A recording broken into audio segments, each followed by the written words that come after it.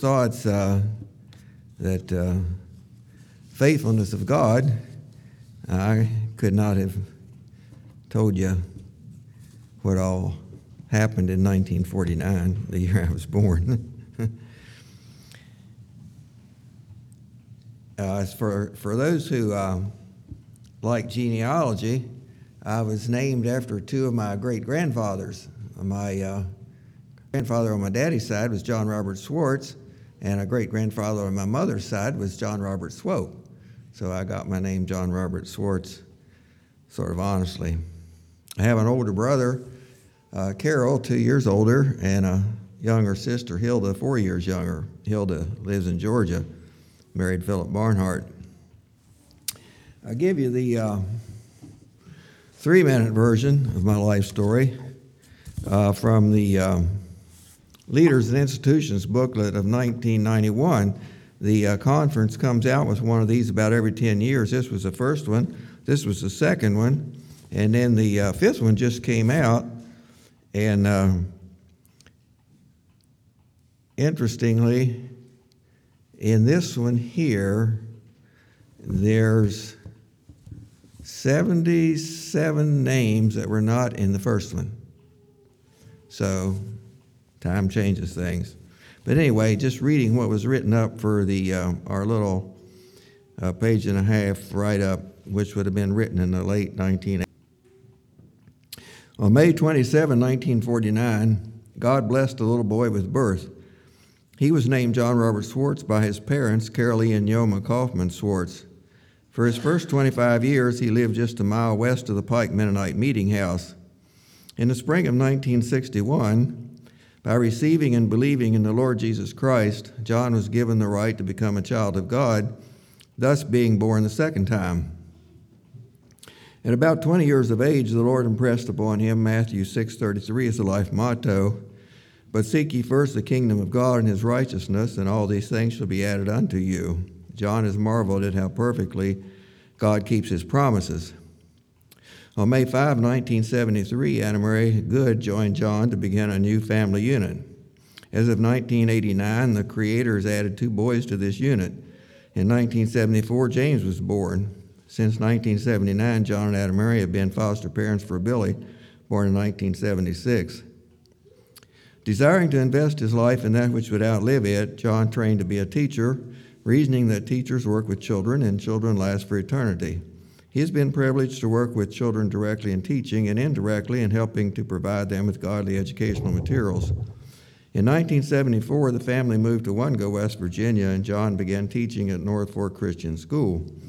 On May 9, 1982, at the North Fork Mennonite Meeting House, John was ordained to the ministry. He served the Brushy Run congregation near Wungo for 4 years and is now serving the Brush Run congregation near Bartow, West Virginia. When John was in his early 30s, the master teacher taught him an additional life motto: "Seekest thou great things for thyself, seek them not," Jeremiah 45:5. This too has helped give direction to life and perhaps avoid some pitfalls. John's continuing desire is that by his life others may glorify his Father who is in heaven. He keenly senses that since Christ died for all, they which live should not henceforth live unto themselves, but unto him which died for them and rose again, 2 Corinthians 5:15. John looks forward to the time when, freed from earthly limitations, he can ultimately fulfill the purpose of his creation by worshiping him that liveth forever and ever, for he is worthy.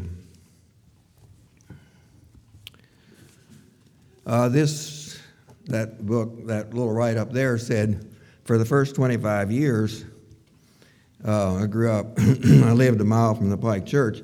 That's not quite accurate. When I was born, Dad was working for Jordan Brothers farm. They're on Freedom's Church Road. If you turn on Freedom's Church Road there at Mount Crawford, you go across 81, and then you, before you get to the railroad track, then Jordan Farms is there, and there's a little lane I think it's called Creekside Lane now. It goes back, and they live back that lane in a little tenant house. But I don't remember living there. The only growing up I remember was on the farm, which was a mile west of the Pike Church.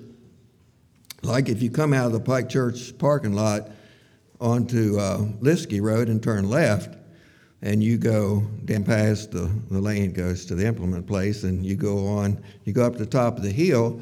There's a sharp curve to the right, and there's a steep lane down to the left. That was the Dan Beery farm. Well, anyway, you go around the curve, and you go down the hill on another curve, and Malin Hurst's place was on the right.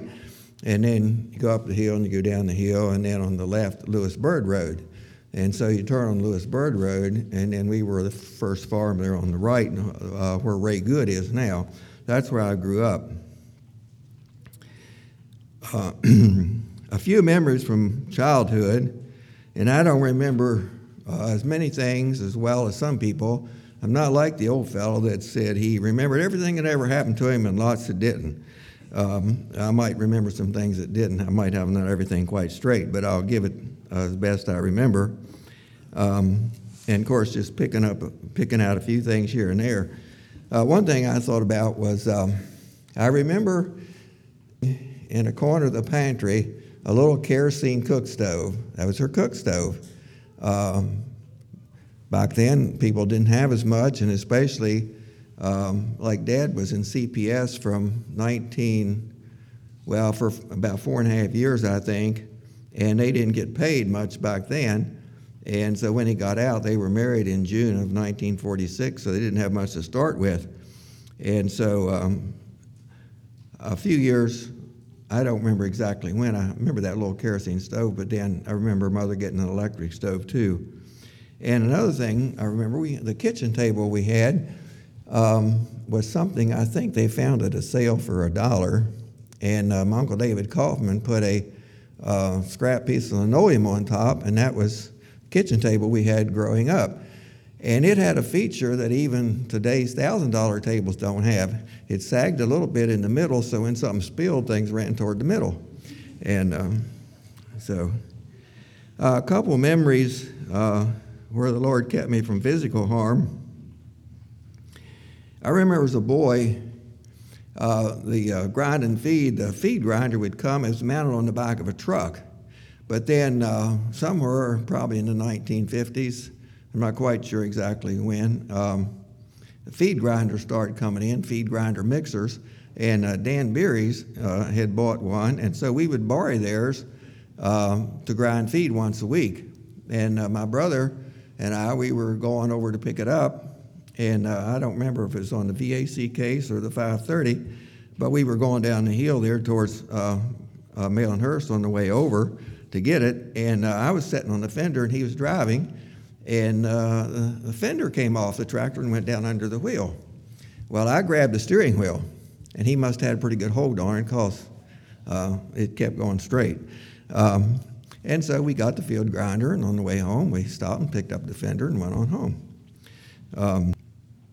When I was a little older, I think I would have been, this would probably been in the spring of 1965. Got home from school.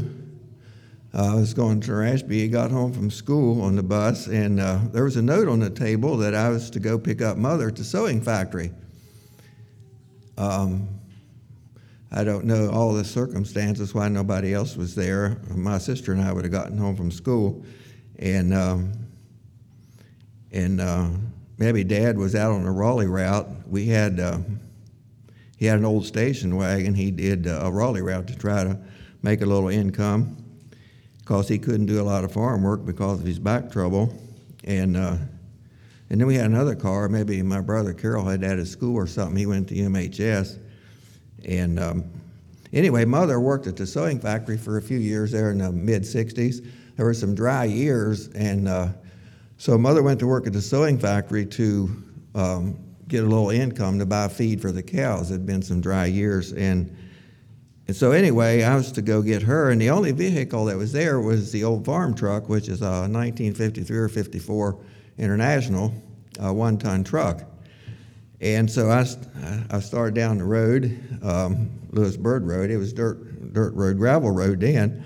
And about down where David Hurst lives now, I got in the gravels to the left, and I overcorrected, and the truck was going towards the culvert on the right side of the road. I suppose that culvert's still there, but anyway, I'm not the most glorious driver and don't know how to take risks. Anyway, before the truck actually dropped into the culvert. I fainted. And the truck did a complete flip. And so I came to up against the roof of the cab on the passenger side. And the truck was upside down. And I crawled out through the broken windshield. And a neighbor lady came out from the house there, and she wondered if somebody had been killed. And I, like I say, I crawled out through the windshield, and I said, would you take me up to Bridgewater to get my mom? And so she did. And I remember Mother had already started walking home. And so we pulled up beside her, and I forget what I said, but I could see she was a little bit dubious at first about getting in the car, but then she did.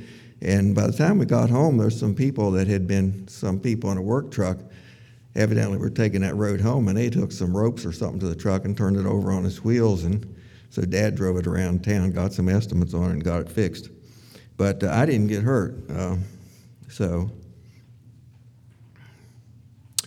I went to Dayton Elementary School for grades 1 to 7, and then Turner Ashby High School, grades 8 to 12. I was baptized in the summer of 1961. I was 12 years old.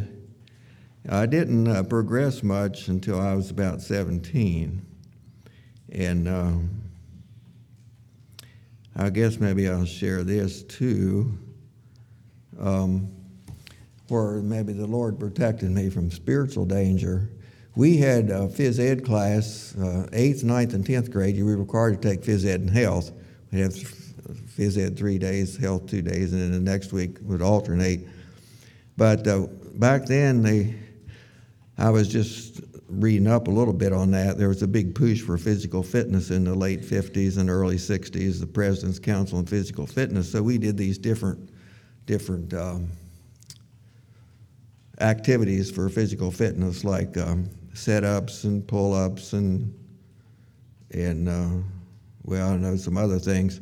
But anyway, we were doing these things in the spring, and one of the activities was the running broad jump. And I was getting along pretty good with that, and so they wanted me to go out for the track team, which I did.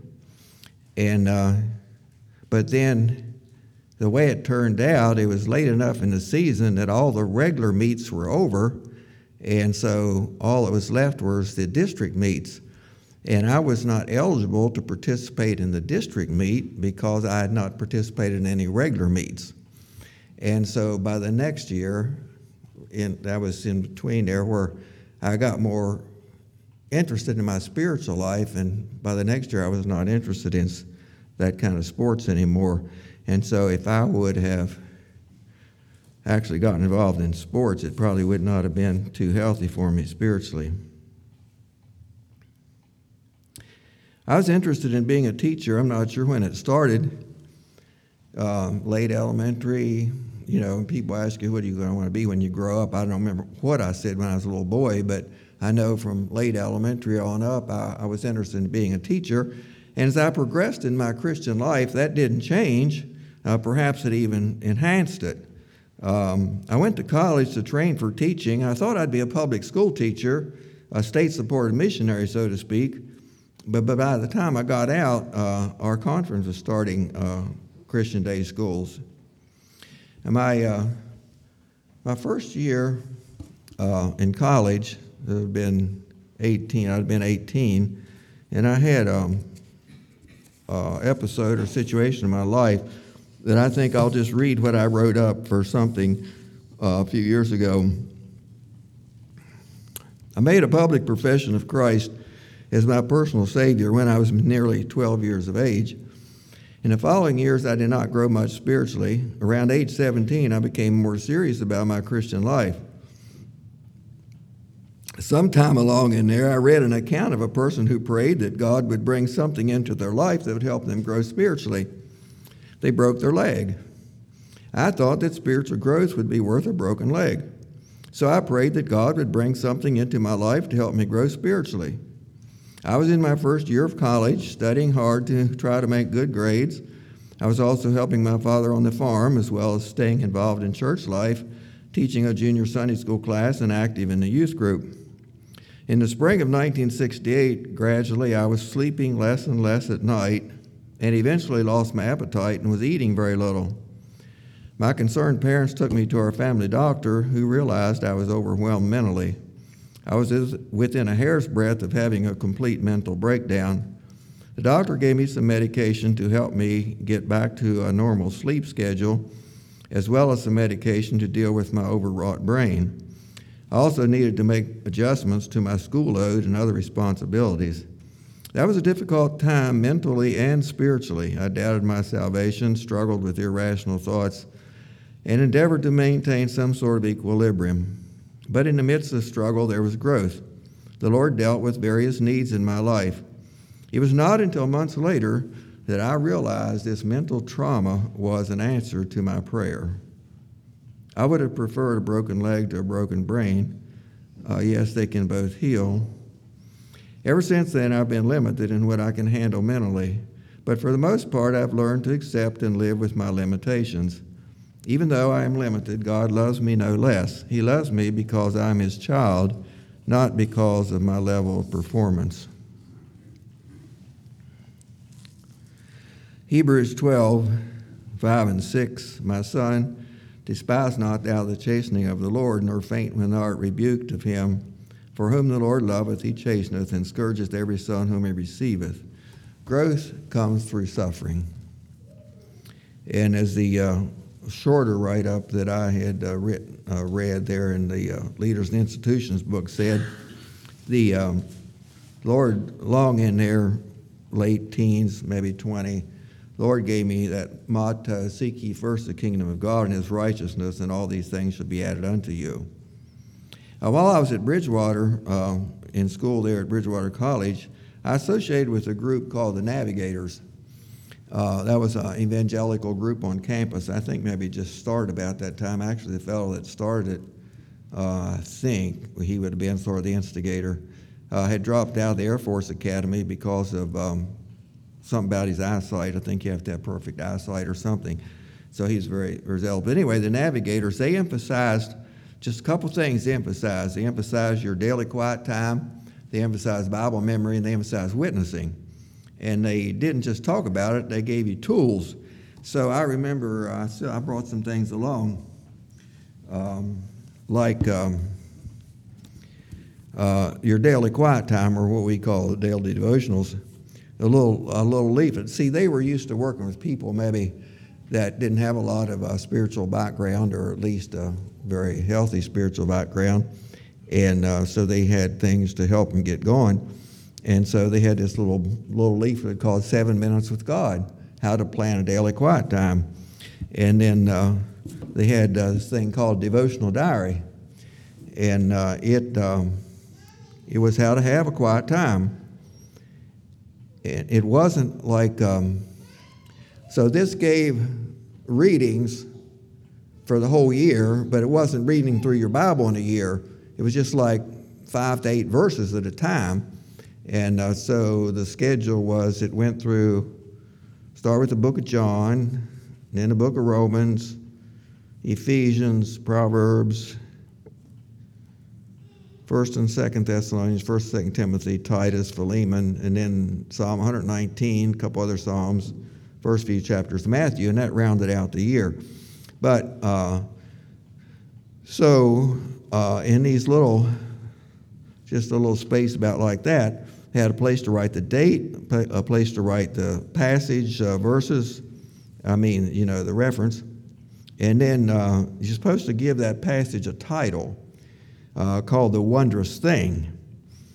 And then you were to write down in a few lines the wondrous thing in the context, and then several more lines you were supposed to write the wondrous thing applied to my life.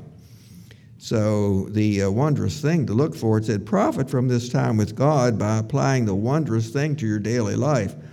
Try to state specifically how this thought can help you be more like Christ.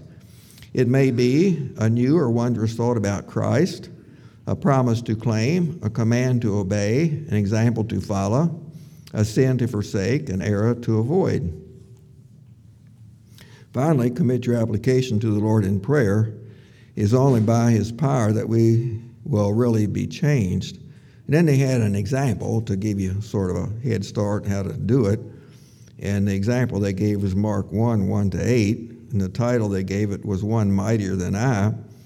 And it said, John the Baptist prepared the way of the Lord. This was the thing in context.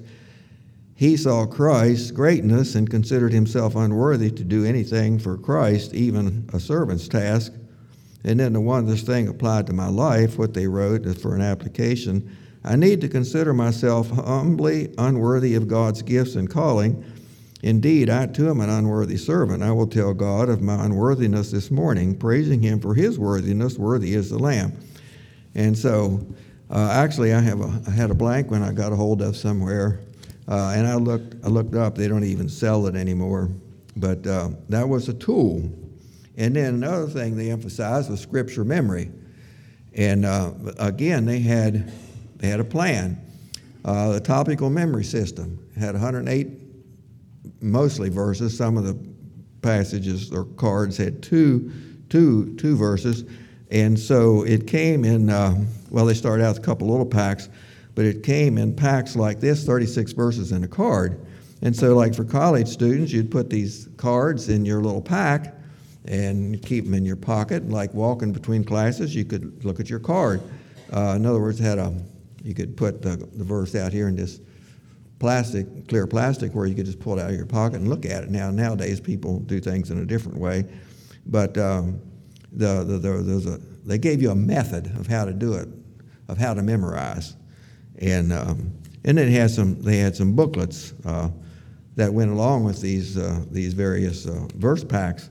And so it was, like I say, it wasn't just talking about it, it was telling you how to do it, which was very helpful. And the other thing they emphasized was witnessing. And I don't remember what all tools they may have had for that. I remember going to some of their conferences. They would have some conferences over here in Massanutten Springs. And but anyway, I think that emphasis was probably spurred me on to some of that too. And there were a couple of us at Pike that were interested in outreach, witnessing in the local community. I remember Eldwin Campbell, I think it was Eldwin, going with me, that we would go, I think we went like Mosby Road, we went to the trailer park down below the Pike Church, and some other places, I think. I don't remember all. We canvassed in Dayton, I know, but we had kind of a little questionnaire or something, survey. We would ask people like, if they went to church, or I don't know what we asked them. We'd knock on the door and say we was doing this. I guess we probably identified ourselves, where we were from, and tell them we were doing this little survey or something. But now Eldwin, I did not remember this, but Eldwin says the first time we did this or went out, it was he and myself and Howard Brubaker, and we drove up somewhere in the Bethany community to some house that I don't know if Howard or Eldon was familiar with or what.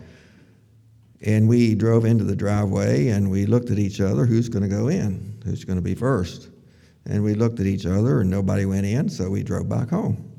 But anyway, it didn't stop there. So never give up.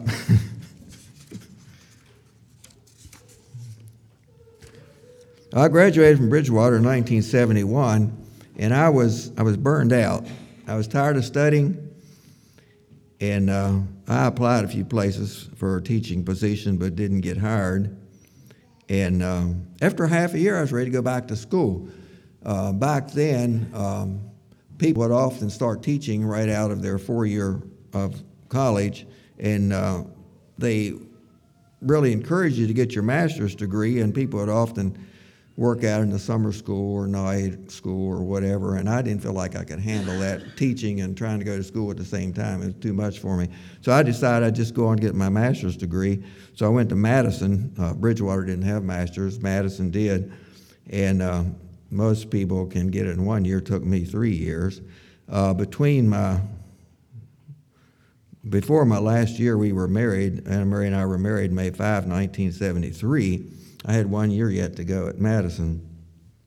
So, graduated in 1974 from Madison in August, and a couple of weeks later we moved to Ongo to teach at North Fork Christian School.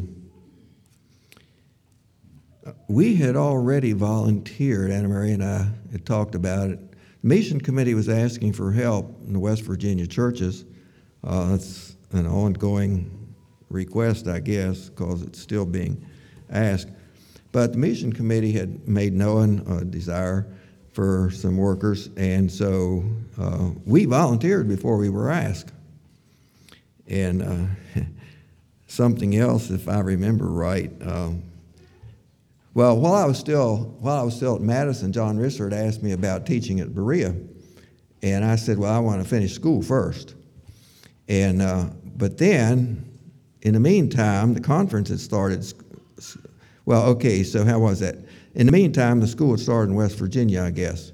See, Berea started in 72, and North Fork started in 73. So Larry Showalter had asked me about possibility of teaching at North Fork, and I think I'd indicated a willingness to do that. And I hope I'm telling this right, but as I remember, after he'd asked me, he came back later and said, "Well, we might not need you. We might have found a better man." And that was Fred Miller he was talking about, because Fred had been teaching in the public school for quite a number of years. He was an experienced teacher. So what happened, they ended up hiring both of us because Carolyn Good, Sister Carolyn Good, Paul had taught when North Fork opened, they just had grades 1 to 8 in one room, and Carolyn Good taught that first year, but then she didn't teach after that. She ended up marrying Alan Roth. And so they hired Brother Fred to teach the elementary, and they hired me to school. And, well, that was, I guess you might say, part of the outworking of my life motto, too, to seek first the kingdom of God, because we'd been married 1 year. We had a 3-month-old son. I still had college debt, not like nowadays. I only had $1,700. But to go back in West Virginia and teach at a half salary at that time, because it was only 4 students, it didn't really, financial aspect didn't really bother me.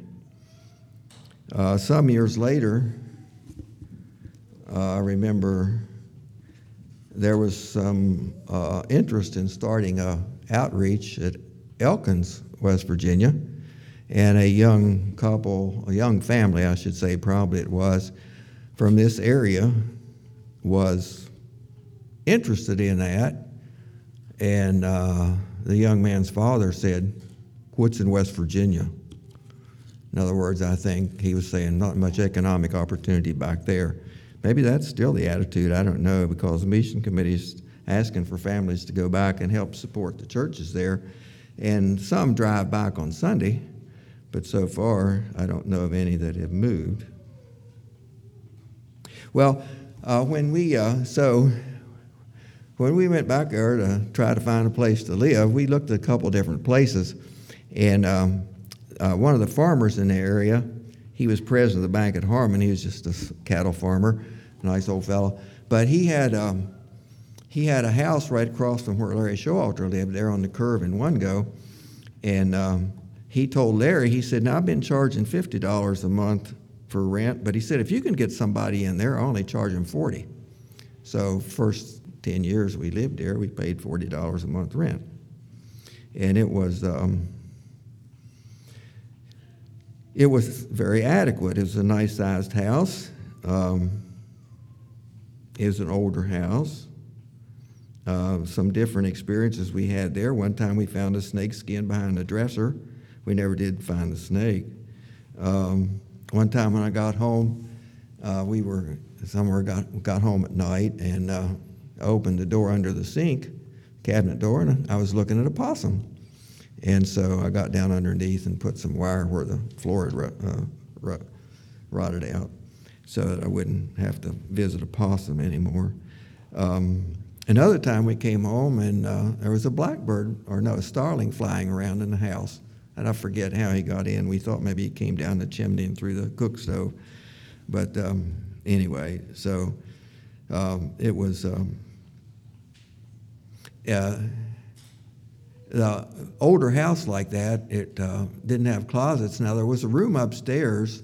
Well, actually, later on, so the house was built in a couple different sections, and off to the kitchen, later on, they had added a bathroom and a small pantry Many years before we moved there. And then above that add-on was a long, narrow room.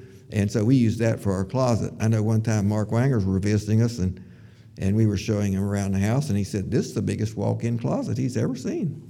And so, anyway, so we were there till 1986.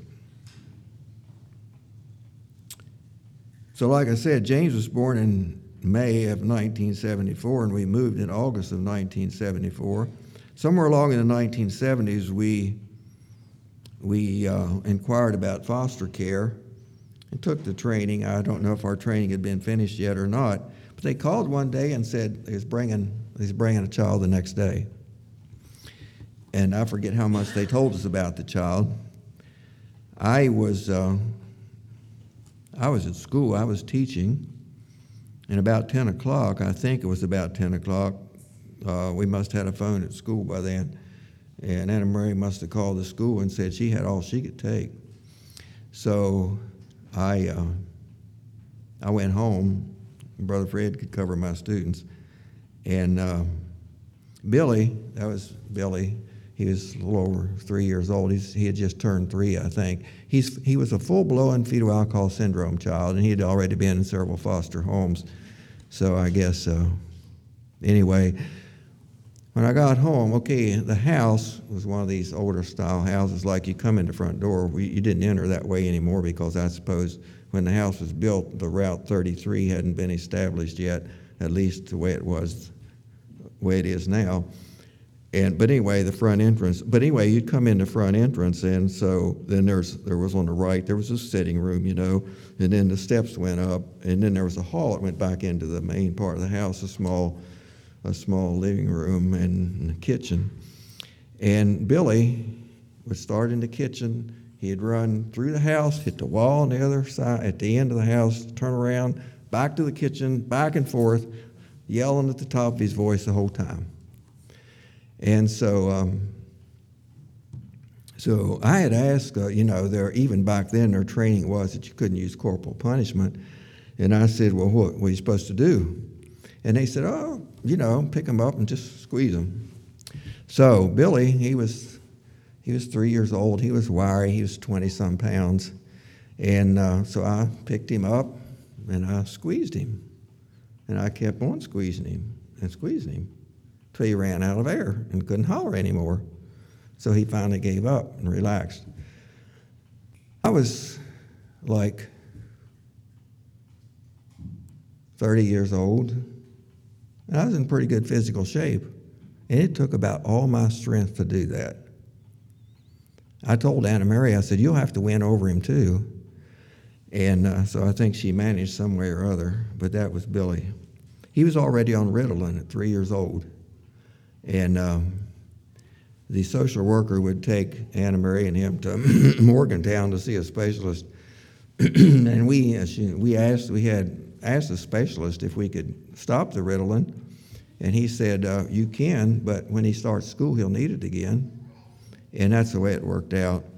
So he was on Ritalin, and later on they got him on Dexedrine. And when we applied for foster care, we didn't ask for a special child. But that's what the Lord sent our way. And he was with us for 22 years until July the 4th, 2001, he moved into his own apartment. He was 25 years old at the time. Well, I taught at North Fork from 1974 to 1981.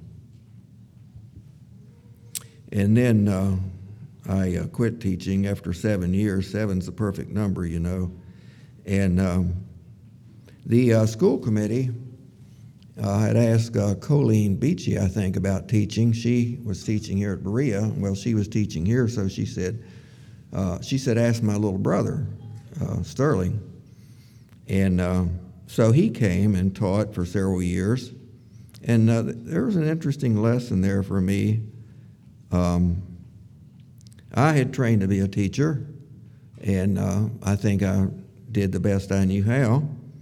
But when Sterling came, he taught him so much more than I did. They built a garage shop for Paul Hartzler and then he taught him woodworking, I think, in that shop. He taught him to tan hides. He taught him music. I never got very far with his music. I think about as far as I got was praise and thanksgiving, let everyone bring unto our Lord for every good thing, or something like that. But he taught him to sing. And but I think most everybody was at that program. This would have been probably along about 1984, maybe, in the school program in the spring. There were a number of fellows in the high school, and they sang this song, "We Are the Men," and it really brought out the men's voices. And I got to thinking about that, and I actually found it this week. I think I thought I brought it. I could print it off, see if I have it somewhere. Yeah. I asked a couple students that he had back then, and they remembered it. But we're the men of the chorus, we're the men. We're the ones you seldom hear, we're the men. The composers all ignore us, they don't sound so glorious. We're the men of the chorus, we're the men. When they need someone to ooh, it's the men. When they need someone to ah, it's the men. When they need someone to rest, they think can do it best. We're the men of the chorus, we're the men. But the tables have been turned by the writer of this song. He's given us a part to sing. He has cleverly designed every note and every rhyme, so every phrase has our melodic ring. We're the men of the chorus, we're the men. We sing parts that often bore us, we're the men. But tonight we'll sing our heart out, we'll really bring our part out. We're the men of the chorus, we're the men. Well, that was quite a song. It really brought out the men's voices, I'll guarantee you.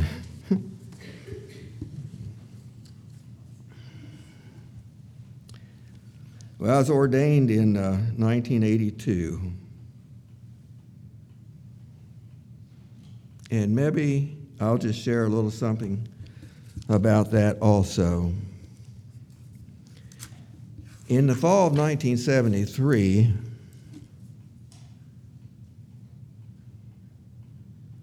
there was an ordination, and I was nominated that year. And I still had a year to go in school. We'd just been married, and I really struggled with that. You don't want to say no to the Lord, but I just didn't really feel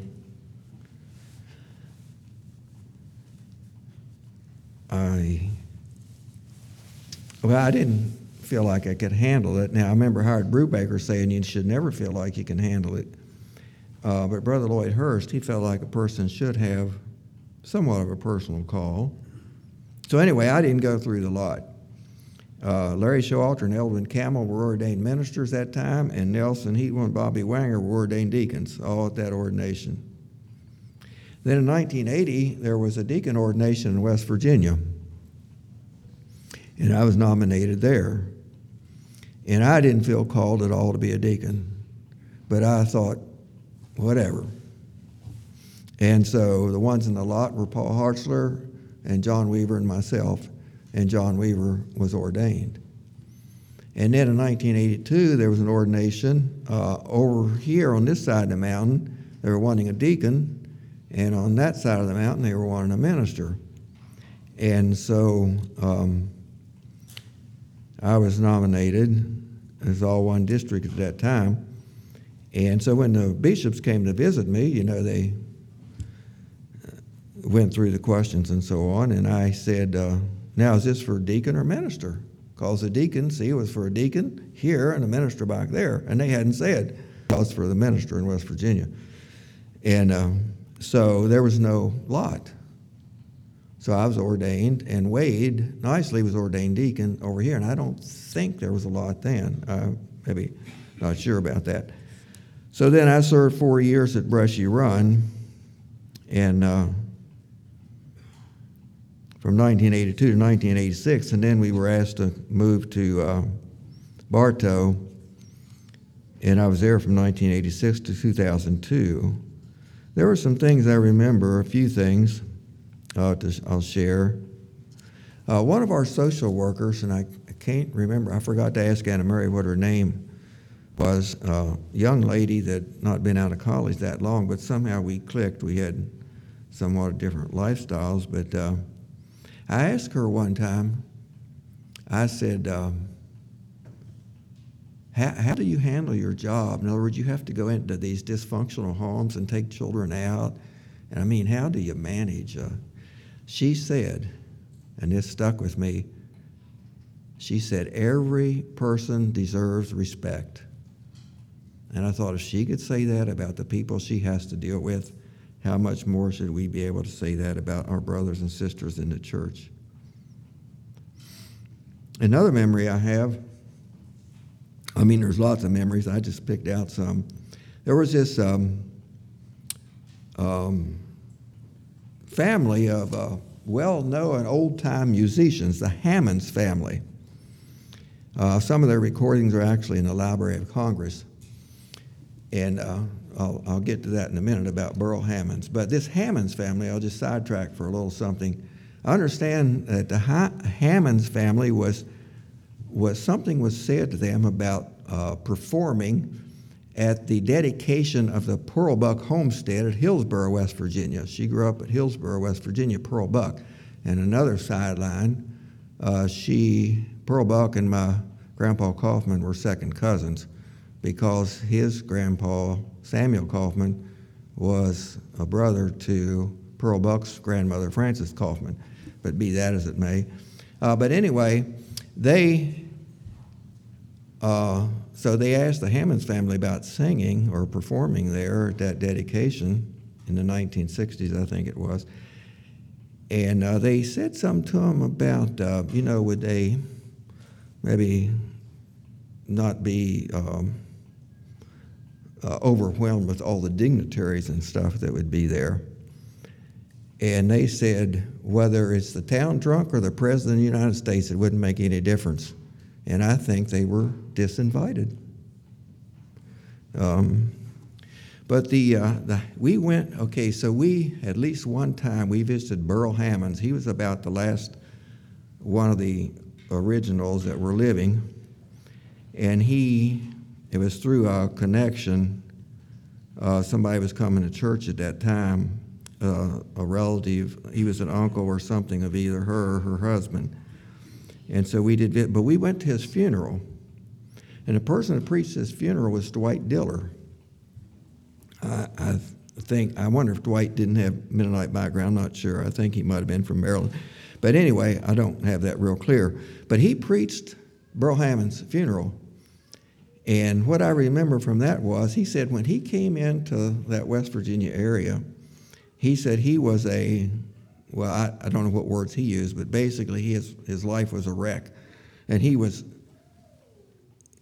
just out of it. And he said the Hammonds family took him in and treated him just like anybody else, just treated him normal and accepted him the way he was. He said every day he thought about suicide, but he knew that wasn't an option until he finally got his feet on the ground. But I think he must have said something along this line, because I know it stuck with me. We value people based on their ability to perform.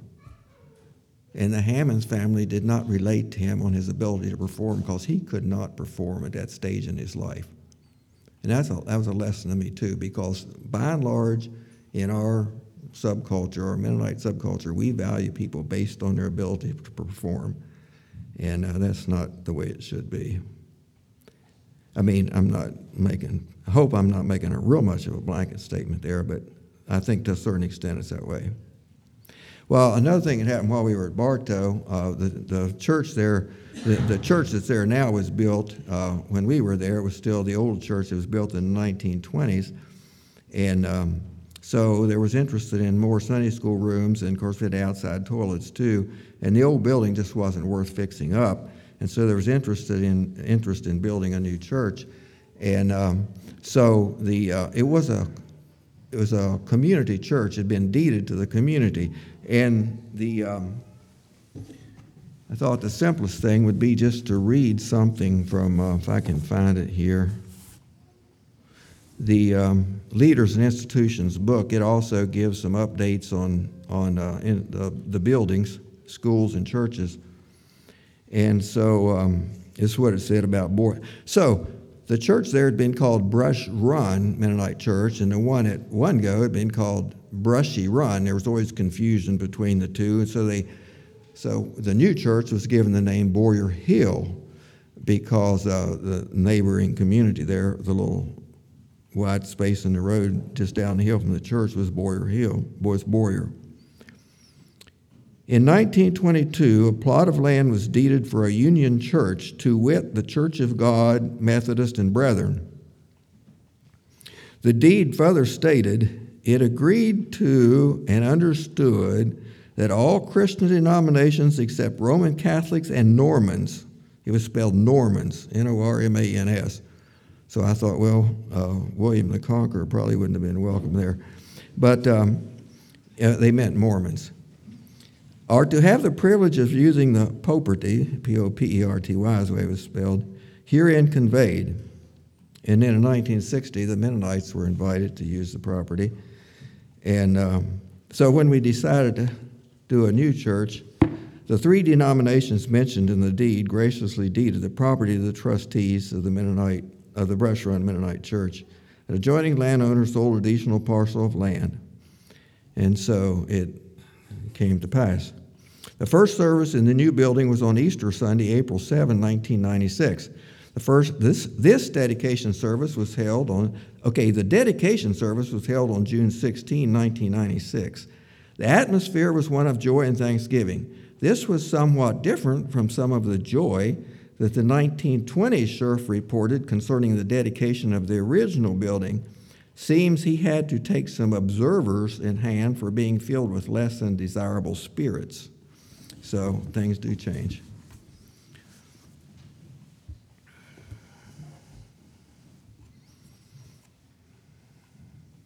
Oh, and at the dedication, James Landis gave a little talk, and he said that people talk about coming back to West Virginia or coming over to West Virginia.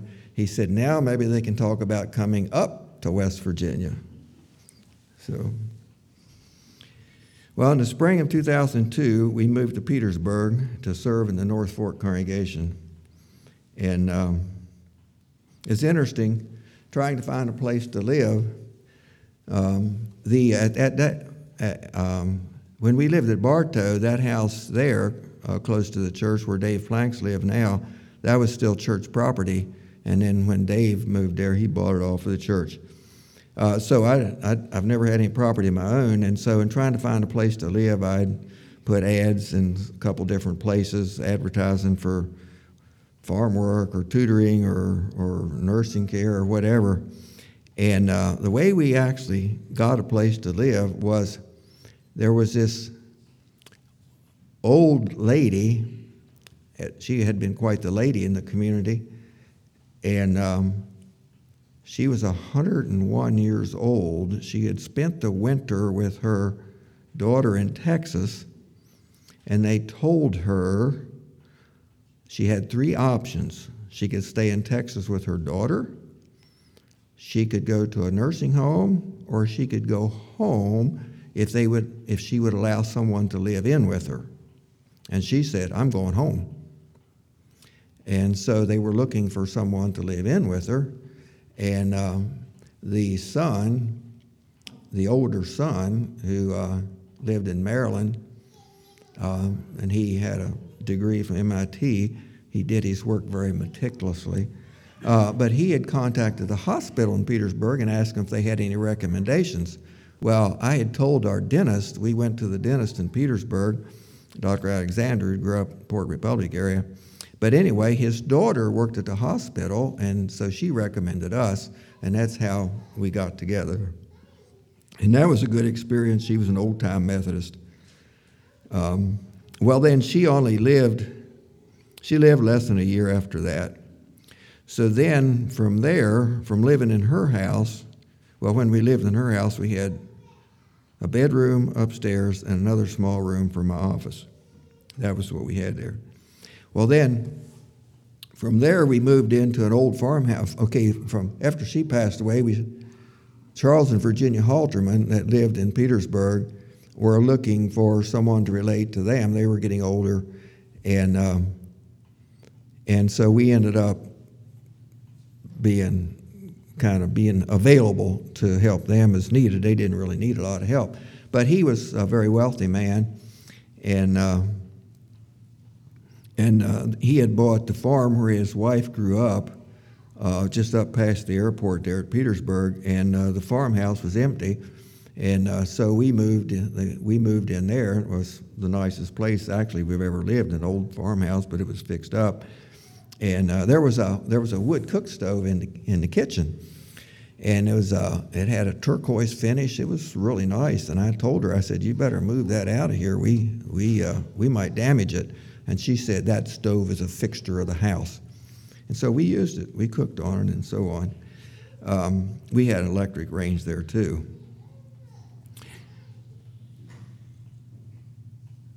But there was a lesson there too. Charles and Virginia had one son. They just had one child. And like I say, they were very wealthy. And the son, along about the year 2000, I think, the son and his wife disappeared. They moved out, moved away. I don't know what the conflicts were altogether. They disappeared out west. No contact whatever. And when Charles died, they didn't come to the funeral. And then we moved back here before Virginia died, but they didn't come to her funeral either. And she gave all of her money to a niece that lives here, or did at that time at least, live here in Virginia. And because that niece would visit her, and so she gave all her millions to that niece. I remember one time when Charles was still living, and he had some dementia by then, but we were walking through the house. We were in the basement, and there was this file cabinet that had these notebooks, stack of notebooks on top of the file cabinet. He patted those notebooks and said, "It's all there. It's all there." I think he was talking about his financial records. But all that money could not buy a good relationship with their son. Well, then in the end of 2008, we moved back here to take care of my parents. By that time, somebody needed to do that, and Anna Mary's good with older people, and we had already decided that we would do that. July 1, 2011, and Mother, she passed away January 28, 2013. And then sometime after that, we moved into the cottage across the drive from Myrna Shank's house, and we were there until February of 2017 when we moved to VMRC. So we've been at VMRC for 6 years.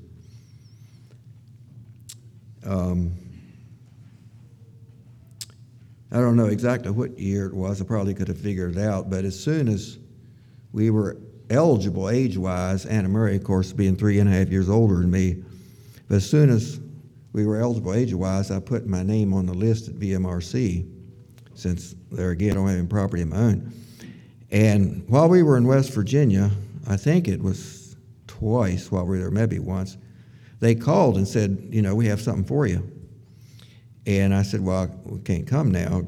Still got responsibilities back here." And they also called while we were taking care of Mom and Dad. So if they call you 3 times and you don't take it, your name goes to the bottom of the list and you have to work your way up again. So I told the lady, I said, the Carol Brunk there, I said, "Well, take my name off the 1-bedroom list and put me on the 2-bedroom list." And she said, "Well, I don't know when you'll ever get one of those because I've been here 10 years and there's only been one change. They have about 150 units there at Heritage Haven, and they only have 3 2-bedroom units." Well, within 3 years of the time that we had our name put on the 2-bedroom list, 2 of them came open. And Louis Overholtz from South Carolina or Georgia, whichever, South Carolina I think it was, got the first one, and we got the second one. So the Lord provided that way too. So in devotions, it was mentioned about God's faithfulness, and I can say that. Great is thy faithfulness. And I thought I'd close with a couple song lyrics. One, you are my all in all. You are my strength when I am weak. You're the treasure that I seek. You are my all in all. Seeking you as a precious jewel, Lord, to give up I'd be a fool. You are my Jesus, Lamb of God. Worthy is your name. Another song that I remember Valley Voices singing this song.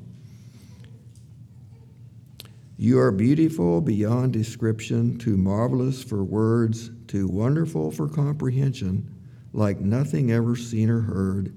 Who can grasp your infinite wisdom? Who can fathom the depth of your love? You are beautiful beyond description, majesty enthroned above, and I stand in awe of you. Holy God, to whom all praise is due, I stand in awe of you.